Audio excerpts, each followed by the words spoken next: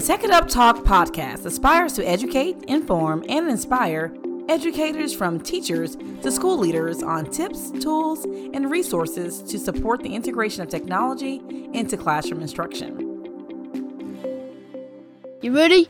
Here we go. You're listening to Tech It Up Talk with Dr. Mac, your host with the most passion for supporting educators from teachers to school leaders with the integration of technology into instruction. In this episode of Tech It Up Talk, I have a very special guest today joining us to talk about brain-based practices and how we can leverage brain-based practices to enhance student learning and their performance in the classroom. And joining me today, I have Shirley Posey. She is the co-founder of NeuroAdvance Academics Incorporated, which is an educational firm using neuroscience-based practices to enhance academic learning, and they also facilitate professional development for educators. Shirley has been an educator for 11 years, including her role as a college professor and as Johns Hopkins University CTY sensory brain instructor. She has facilitated 11th grade biology at Imhotep Institute Charter High School since 2017 and is also the STEM planning coordinator. She earned her bachelor's in biology from Clark Atlanta University and her master's in medical science from Hampton University and is currently a doctoral student at Johns Hopkins University. She was named the 2020 Philadelphia Eagles and Exalta 2020 Teacher of the Year for the Tri-State for her contributions in STEM. She has been featured in TEDx Talks, featured as a speaker at the Dana Foundation Brain Awareness Week, along with other features in the Philadelphia Tribune, ABC Philadelphia, NBC Philadelphia, and the Liberty County Tribune. And I have the pleasure of having her here with me today on the Tech It Up Talk podcast to share her knowledge and her passion with us. So I'd like to give a warm welcome to my special guest today, Miss Shirley Posey. Hi, how are you? I am doing wonderful. Thank you so much for having me. Oh, it's definitely a pleasure to have you here. And then just reading your bio and just thinking about like, wow, this is pretty exciting here. I have a smart lady here on the Tech It Up Talk podcast is really going to kind of share specific practices to really kind of help us as educators enhance our instructional practices in the classroom. And so I'm looking forward to your knowledge that you're going to share with us today, specifically on brain-based practices. Yeah, I'm really excited to share some gems with everyone today. So I'm super excited. Thank you. And so the goal for this episode, of course, is to discuss us enhancing academic performance through brain-based practices and how we can leverage technology to reimagine learning with innovative instruction. And so I'm looking forward for your knowledge and expertise, and we're going to jump right in so that we can help other educators create meaningful learning environments that can make an impact on student performance. And so I'll just start with my first question asking, what are brain-based practices? So when we talk about learning, or when we define the term learning, we're looking at the ability to acquire knowledge. But if you were to take out something we call neurons, and neurons are brain cells that make up the brain. So again, neurons are the brain cells that make up the brain. So if you were to take out one of those neurons and look at it underneath a microscope to see what learning is on a cellular and molecular level, you're looking at the neuron's ability to grow and to make connections with the other neurons. So again, if you were to take a neuron out of the brain and look at it underneath the microscope, you're going to look at and understand what learning is on a cellular level. You're going to see the neuron's ability to grow and make connections. Well, then you ask yourself, genes give us the architecture of the brain, what lobes we're going to have, right? But DNA does not define how we process information, right?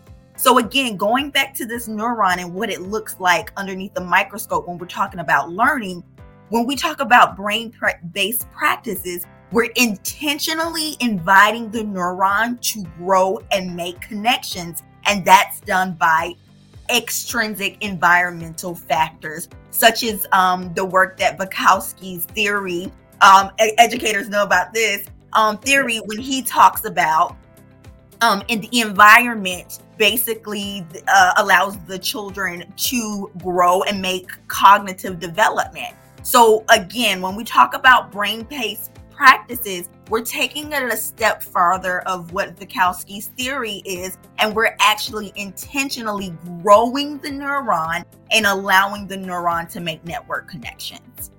Oh, wow. Yeah, that kind of answered my next question because, if you're an educator, everyone knows about Bukowski and working within a student's zone of proximal development. And so as I'm kind of hearing you talk about the brain piece, it kind of makes sense now of working within that student zone, because we don't want to stretch them too far. We want to help them to develop over time. So I really appreciate that breakdown. And so I'm hoping that explanation on the scientific level kind of helps us as educators kind of shape our practices when we are working with students. And now, why are these practices really essential in supporting student learning? So it's extremely essential because sometimes we allow with traditional norms of practices. And let me take it a step back. When you look at technology, right? You can see just within the span of 20 years how the iPhone has adapted, right? It was this when it first came out, it was super boxy. It was all glass. You could not drop that iPhone. And now it's adapted to where you can do all these cool features. Like you don't even really need a camera because the 13 takes these magnificent photos. You can do FaceTime. It's adapted over time. So we have to look at education the same way in talking about that environmental pieces. We have to cater to the needs of the times with technology, but then we also have to make sure our educational practices are becoming more innovative. So with this, with brain-based practices, the main thing that it helps to address is cultural diversity and cultural inclusivity, making sure that it adapts to all learning styles and that it's innovative, causing the scholar not just to understand concept of what's 4 times 4, but it's taking the 4 times 4 and how is it applicable to making it manifest in society, creating solutions and solving problems. Wow. Now, you are the co-founder of Neuro Advanced Academics Incorporated. So share with us more about the educational firm and how it came about. So going back to Bukowski's theory, remember he stated that he talks about how language begins at birth, right?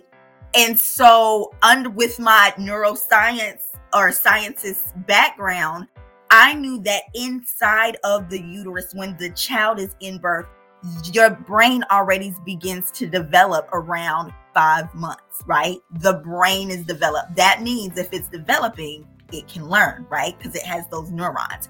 Right. So with that understanding, I had a theory.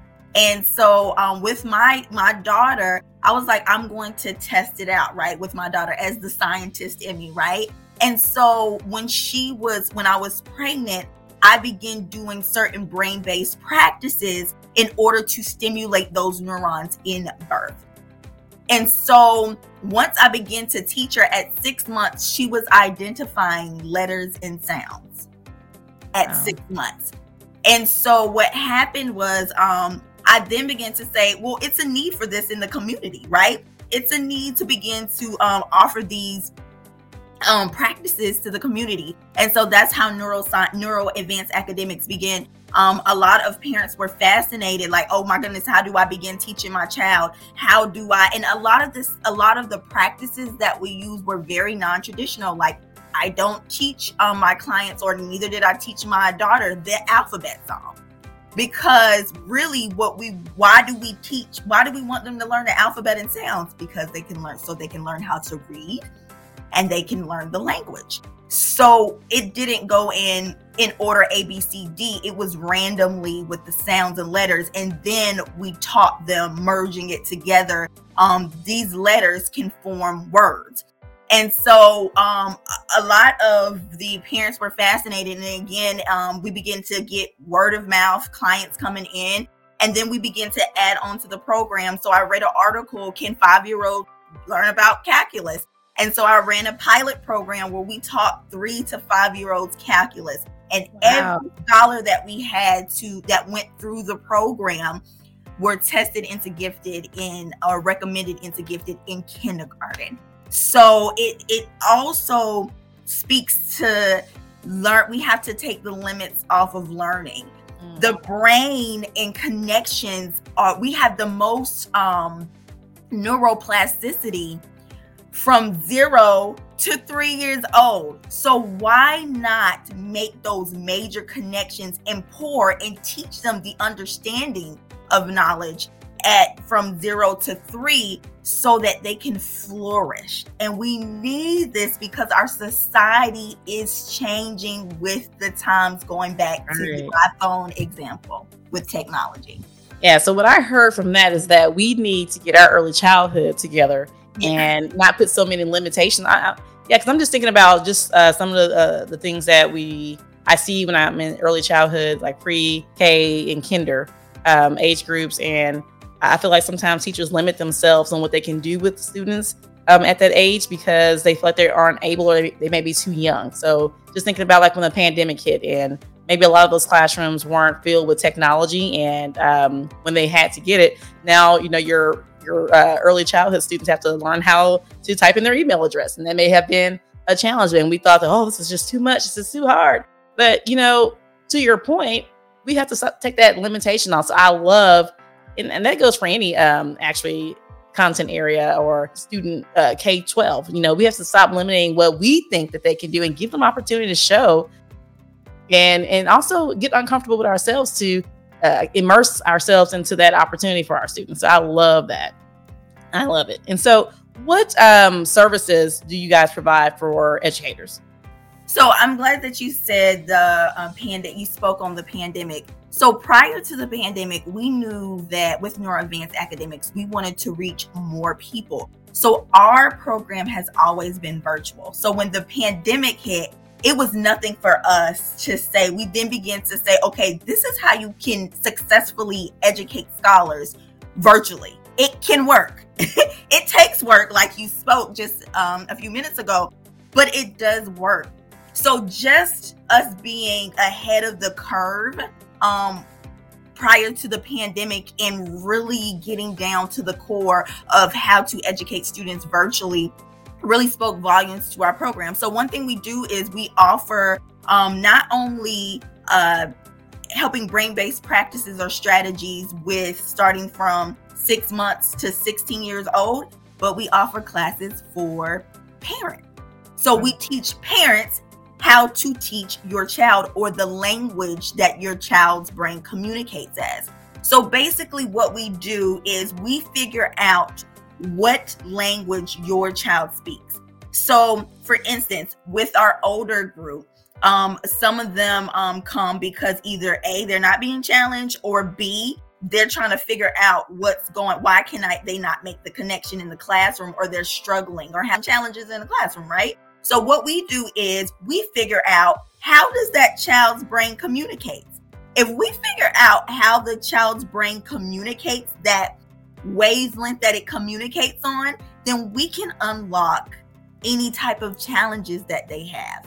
So we do an assessment. We run a brain-based assessment with the older group. When I say the older group, that's anyone that's older than 6 years old, 6 to 16 years old. We run an assessment on them, and then from the assessment, we figure out basically the language or the wavelength that their child's brain communicates on. And when I say we have had students that were struggling in whatever content that you spoke to, once we figure out how their child's brain communicate, they go from D's, F's to A's, B's. It's like, it's amazing. And so for the younger population, from the 6 months to the 5 years old, we basically teach them how to learn, right? We teach them how to learn, and we do advanced practices with them so that they can be ahead of the game. Wow, that's amazing. So what advice would you give educators to leverage technology with brain-based practices to help them with designing, impactful lessons, or helping them just promote academic performance? So one of the things with technology is, one, like you said, not being afraid of it, and not being afraid to think outside of the box. So one of the things you can do with technology is allow a certain electronic devices into the learning space, and allow them to strategically, one thing we do is like brain tracking. So it's following a dot from here to here to here, and that's increasing the synaptic growth within the scholars. So just simple things such as just incorporating electronic devices to basically do things that will grow the neuron is perfect. Luminosity, incorporating that into the classroom, such things like that is definitely extremely helpful when we talk about brain-based learning practices inside the classroom in combination with technology. Wow, yeah. So we're going to go ahead and move to our next segment of the show, which I like to call Get Your Tech Together.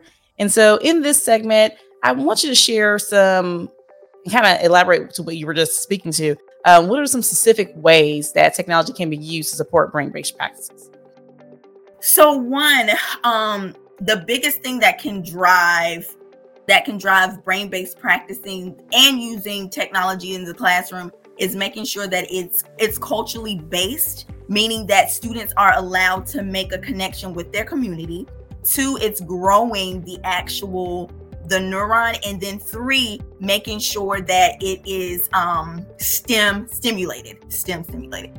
And so how do we do that? What are some examples? So 1, virtual reality VR headsets. These are perfect because it allows the neurons to discover a whole new world. It sparks creativity, imagination, innovation, but it also drives standardized testing. In Singapore, there was a research study that came out that said that when they used a traditional teaching for astrophysics, and this is high school students, students on their first exam scored 70 was like the average. But when they taught astrophysics with incorporating virtual reality headsets into the lesson, the average score was a 90 on the test. That's a significant difference. So not being afraid to actually infuse virtual reality headset into the lessons will help with brain-based practices. And then also STEM, it's regulated by STEM. Also, another thing is allowing students to make connections with the technology. So for instance, we just did a project. One of the things in Philadelphia that's plaguing the community is gun violence. So the students had to learn the engineering processes of how to build drones, but then it takes a step farther. How do we use these drones to address gun violence? So the students built the drones with cameras, and then they came up with the strategies that said, hey, we can use these drones to go to the scene of the crime first, or we can use the psychology approach to, if they know that in the high impact crime areas that these drones are constantly used as surveillance, that will help to decrease crime. And then also the drones can be used to assess the gunshot wounds or the stab wounds of the unfortunate victims. And that can help probably to prevent or save a life. So things like that, where we're making sure that the technology has a purpose. And the purpose is, how can this technology be used to solve a problem in the community? And then that's also right along with brain-based learning. So tell us more about how you use these VR headsets in the classroom. So the VR headsets that we actually use are Advantis. And what I love about Advantis is the fact that you can make your own virtual reality lessons. So they have some pre-programmed in there, or you can make your own. So you can do it 2 ways. One, if you are discussing, so with the 2 things. So in one of the STEM courses, we actually build wheelchairs. But we built them for Kenya.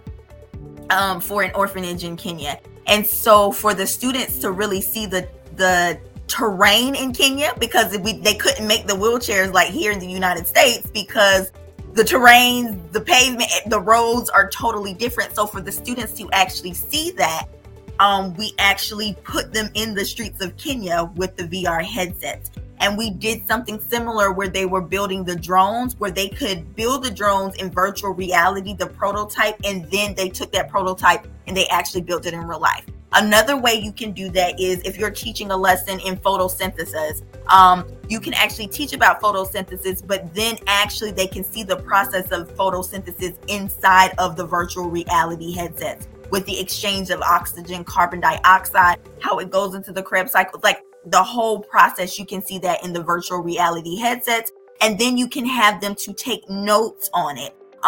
Also, if you're using, instead of the traditional microscope, you can actually put the slides inside of the actual headsets, and then have the students to do their labs to go along with it. So what I really like about the VR headsets, what we've been talking about all day, is diversity. It's very diverse, and it can grow. You can take it really small, or you can make it really big. And that's another reason why I love the VR headsets, because it's so diverse in what you can do and how you can incorporate it into the lesson. So as long as you pull yourself, or if you don't feel like stretching yourself, the VR headsets can cater to that.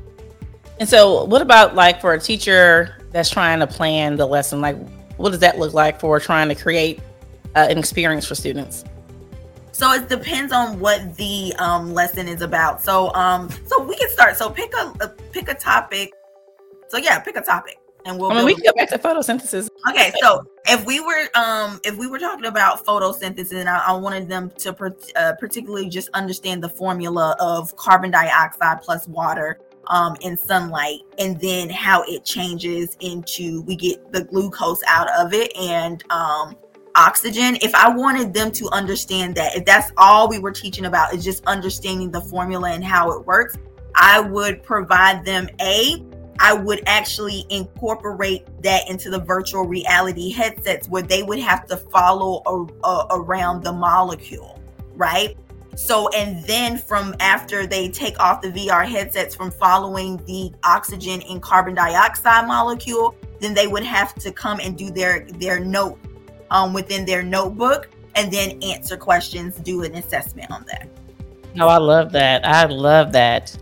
You definitely have shared some powerful insight for a lot of us here today. So I just want to just thank you for kind of diving in deep with us. And you know, I'm still amazed about even the VR headset component. And I'm just thinking, like, I have a festival that's coming up, and I wish I would have kind of included that part in. We have a little bit of augmented reality but I personally have not tried the VR headsets. Oh my gosh. It's like the best lesson ever. Like, it's when you incorporate those VR headsets, because again, we have to go with the times. Right. We have to be able to teach them, because our economy is being driven by technology. It's being driven by STEM. So why not put our students on a greater platform or leverage if we're teaching according to what their world is, really what their world is. And so when you infuse those virtual reality headsets, so think about it. If we're teaching a basic chemistry lesson, right, we're not able to move that atom around, right? So a lot of students get, or organic chemistry, they get stuck with that two-dimensional when that element is not two-dimensional. But when you put it inside, you teach a lesson, keeping the traditional norms, and then you incorporate the VR headsets, the students are able to rotate. They're able to see how they can come together to form a bond, and then make a product, which is going back to community. How can this product help our community or help our society? Love that. I love that. And so before we end the show, I definitely want you to leave us with your top 3 tips just to think about brain-based practices and how we can enhance our student performance with them. And so if you can leave us with your top 3, that would be great. So the first one would be, make sure that you are intentional about growing and stimulating the neuron. Not to be repetitive, because think about it. When you drive home, you don't think about how do I get home unless there's traffic. You don't think about how to get home. It's on autopilot. So if you're doing the same thing over and over again, it's not stimulating the neuron. So allow yourself to be flexible in your teaching practices, to think about how you can intentionally excite that neuron to grow and make connections, because that's the essence of learning. Step 2 is making sure that your lessons have a purpose, so that the students can see how the technology is applicable to solving problems in their community, not just locally, but globally, because that's what's driving the economy. And then making sure that you combine the two of STEM, technology, and brain-based learning, and you're making sure that it's culturally inclusive and STEM driven, because that's what's going to also drive standardized testing and improve student outcomes. And also close the gap in underrepresented communities. Yes. I'm definitely passionate about, because we want to set all students to be able to compete in our economy and be able to flourish, and definitely close that gap in STEM with representation. And so a lot of what you said, I think, is really important, because I think that could be a supporting factor to kind of like helping close that gap in starting early, and helping students to progress and develop within their own space, not really limiting what they can or cannot do. And so thank you so much, Shirley, for joining me today. I really appreciate all the knowledge you shared with us. And so before you go, if you could just share with everyone how they can connect with you and be a part of your learning network and grow from you like we have today. Yes, thank you so much, Dr. Mack, for this amazing opportunity and for this platform. If you would like to connect with me, you can connect with me at sposey@imhotepcharter.org. Again, that is sposey, SPOSEY, at imhotep, IMHOTEP, charter.org. Or you can find me on Instagram at Shirley L. Posey. That's Shirley, SHIRLEYELLEPOSEY. And that's the same thing for Facebook, Shirley L. Posey. And that's the same thing for LinkedIn, Shirley L. Posey. So I can be reached on all three platforms with Shirley L. Posey, or you can connect with me with my email at sposey@imhotepcharter.org. All right. Well, thank you for joining us today. And like I always like to say, tech may not always be easy, but it sure is fun. Thank you for listening to the Tech It Up Talk podcast with Dr. Mack, your host with the most passion for supporting educators on using and implementing technology. Be sure to connect with me on the Tech It Up Talk Facebook page and Twitter and Instagram at Tech It Up Talk or at Dr. J.E. McDonald. Now, I know teching may not always be easy, but it sure is fun.